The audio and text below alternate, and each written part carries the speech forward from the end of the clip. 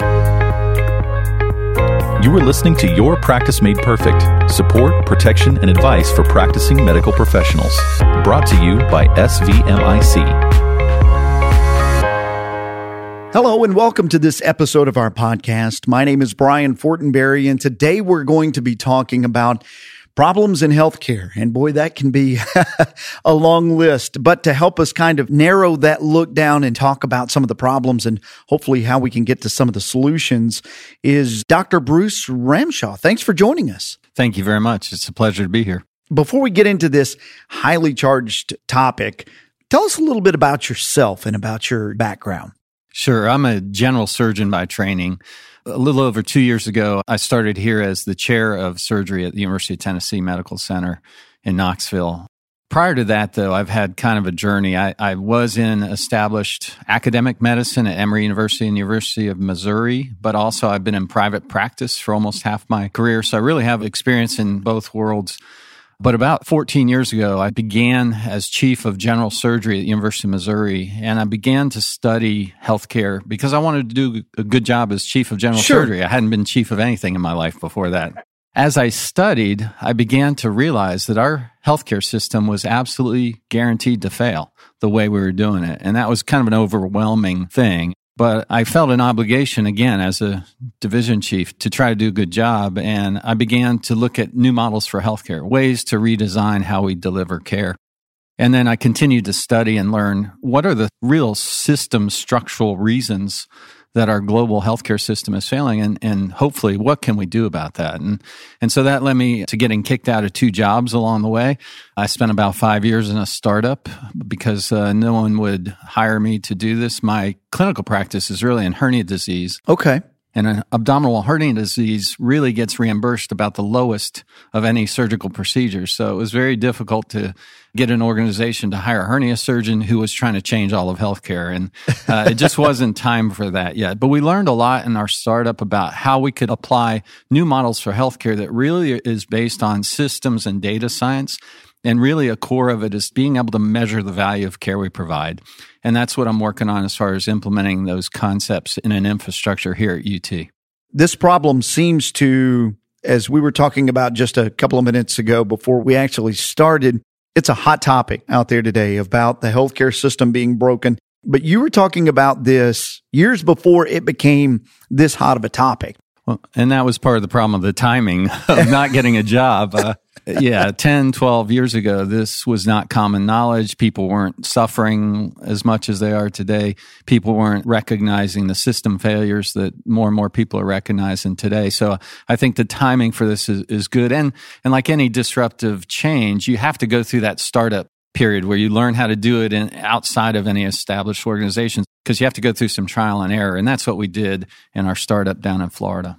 When you got started with all of this and when you started looking at it, what were some of the things right off the bat that you saw and you're like, this is a problem and it's going to keep perpetuating? Yeah, I think a lot of people are recognizing this is that we're incentivized in healthcare to do stuff. Right. We do stuff. We see patients. We prescribe medicines. We do surgery. We do procedures. But we're not incentivized, and so we don't have any infrastructure around measuring the impact of what we do on outcomes. Gotcha. And especially most critically, the value of care we provide. What is the value of a drug, device, a procedure, a surgical treatment? What is the value of that in the context of real definable whole processes of care and for different subpopulations and in different local environments? These are all complex variables that we haven't paid attention to because we have a scientific paradigm and system structure in healthcare that doesn't accommodate it at all.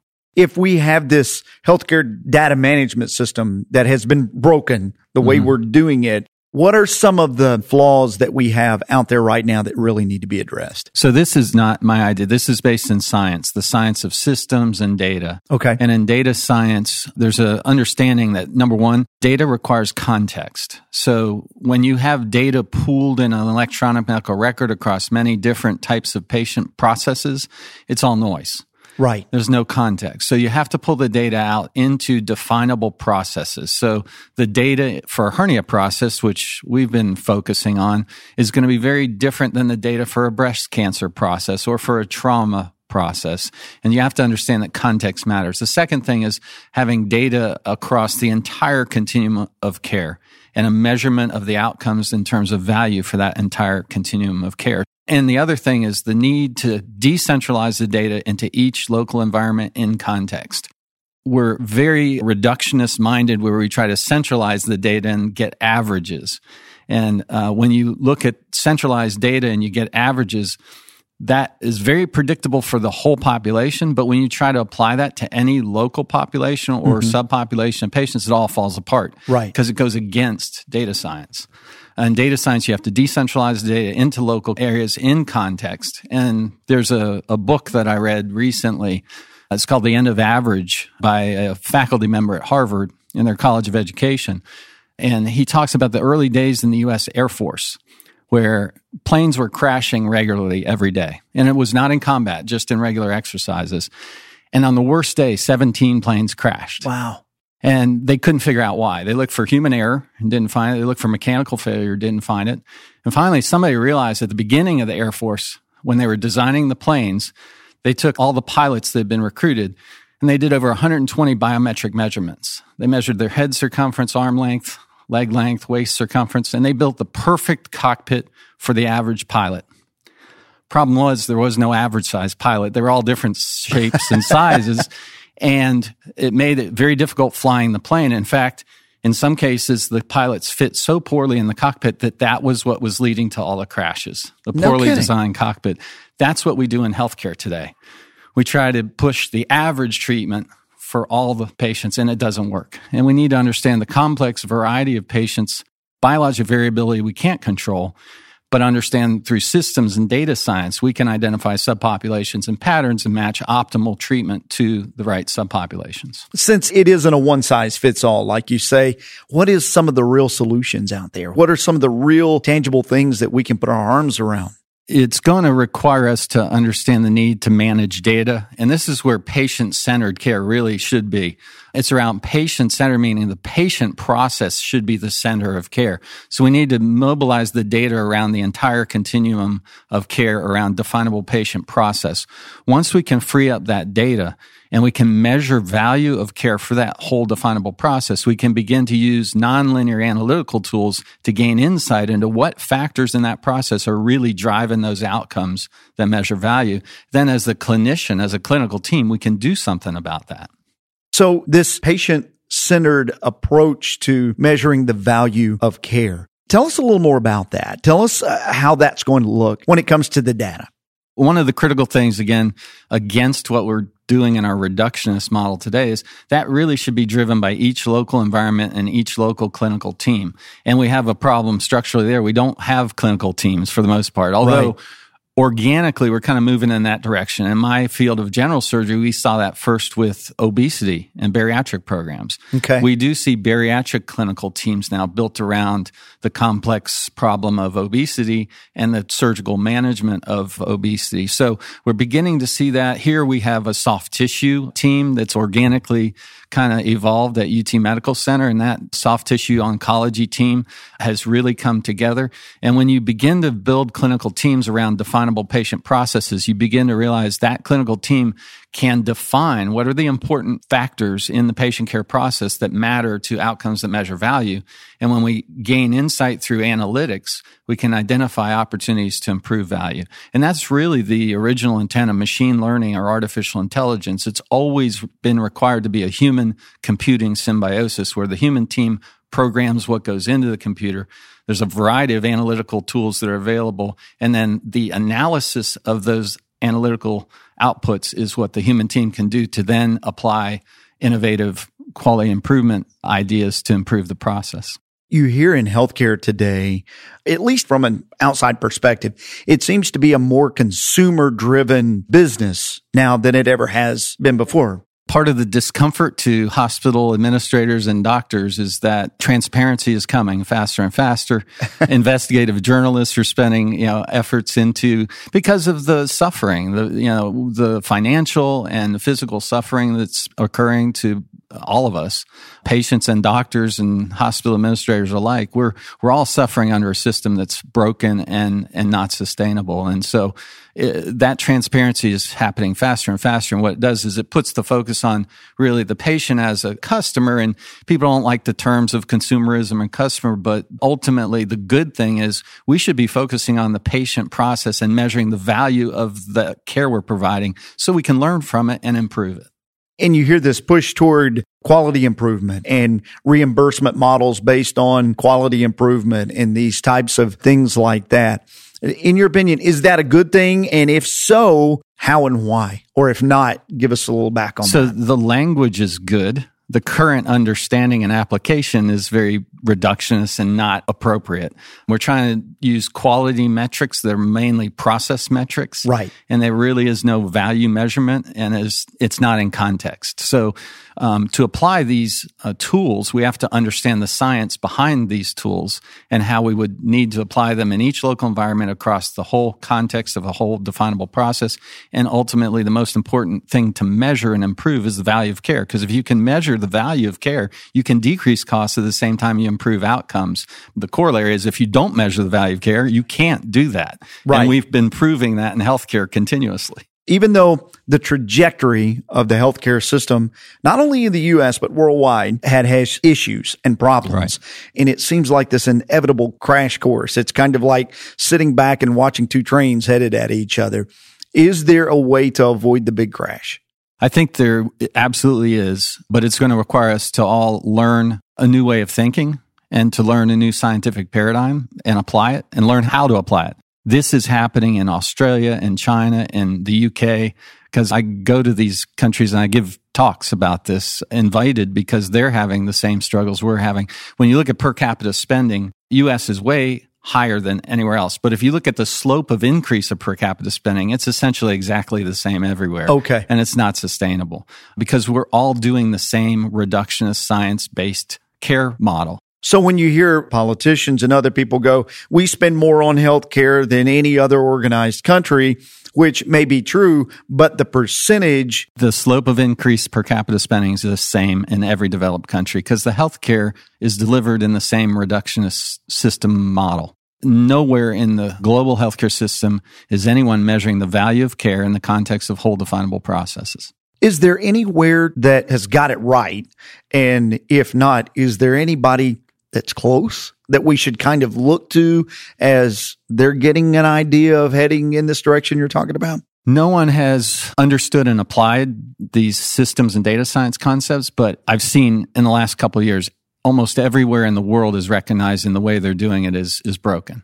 So the good news is the awareness has come. The difficult challenge is to learn and apply this new kind of thinking in terms of systems and data science applied to actual patient care. What are some examples out there of this improving value that we keep talking about? The main examples that I know of are primarily from the startup we did down in Florida around hernia disease, because we had a small clinical team. We had a business analytics unit that worked with us to measure value, to learn how to improve value. Some of the things we learned, there were many available things, drugs, devices that we could implement into the process that cost less than what we were currently using. Right. And if our outcomes didn't suffer, we could kind of easily replace one product with a less costly thing. Now, this is a team approach. We would do research. We would kind of, as a team, learn, is this really as good a quality as what we're using, but it's lower cost? And if that was the case, we could implement it. And there we had lower cost, same outcomes, better value. But really, the discovery that became more valuable was identifying what are the factors that really impact outcomes in terms of value. And one of the biggest discoveries we had, at least in our own hernia program, was we had a CQI meeting about a year into it. We were looking at our outcomes. We were looking at the patients who had complications. And it was actually our patient care manager that said, look, those patients who are having complications, they're the same patients that tend to send me more emails, give me more phone calls preoperatively. They have unrealistic expectations. They have anxiety. These are people who are really struggling before surgery with the emotional state. So we began to measure emotional state. And when we did the analytics, it was the highest modifiable factor predicting outcomes. Really? So kind of fast forward over the last 5 years, We worked on developing better measurement tools specific to hernia patients with anxiety and other emotional issues. And it continues to be the highest modifiable factor. So we started implementing about 2 years ago preoperative prehabilitation to better optimize patients prior to surgery, including for patients who have emotional issues, cognitive therapy preoperatively, and our outcomes have gotten remarkably better. How do you get hospital systems or communities or physicians in general to buy into this team approach? Because I'm assuming that probably costs money. So how do you get them to buy in? So this is where the research around disruptive innovation really helps guide how this happens. And the first step is recognition the way we're doing it is not sustainable and is broken. And so I think we're getting to that point.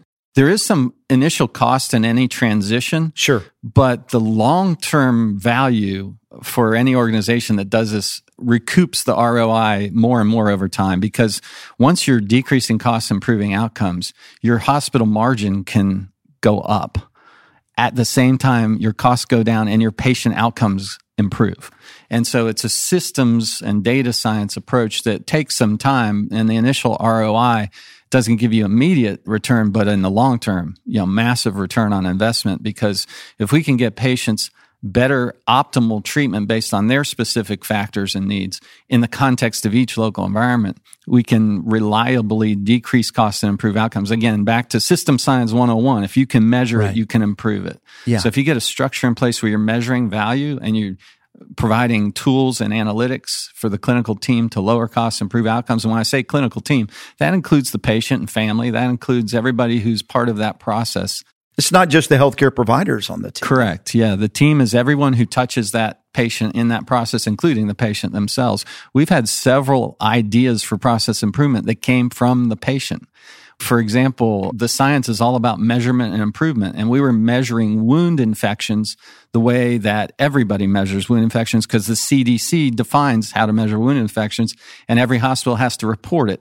It's based on the location of the infection, superficial, deep, or organ space. But when you talk to patients who had wound complications and you ask them, is that a good definition? They say, that doesn't make any sense. And we ask them, well, how should we define wound infection? And they say, well, how invasive is the treatment required to heal my wound? And how long did it take to heal my wound? And we started measuring it that way. It was a much better reflection of value than the CDC definition. So as we continuously try to improve our measurement and we improve our process, we can get massive improvement in cost as well as outcomes. So at the end of the day, we find ourselves in this, and people put different names around healthcare crisis, healthcare problem, or whatever.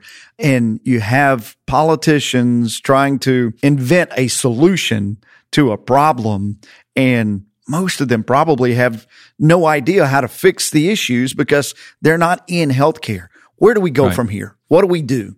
So again, I think there's a couple of things from the disruptive innovation research. If we can rally around the concept that the way we're doing it is broken and we got to think differently, then we can start using examples. And that's what we're doing here at UT Medical Centers, being able to put pilot examples together. We're going to start with hernia disease and bariatric and maybe colon and vascular this year, where we're showing pilot examples based on patient process context, where we can actually measure and show how to measure value. We'll hopefully show how to automate data pulls from the existing system so we can have the data in one patient process place where we can actually make it usable.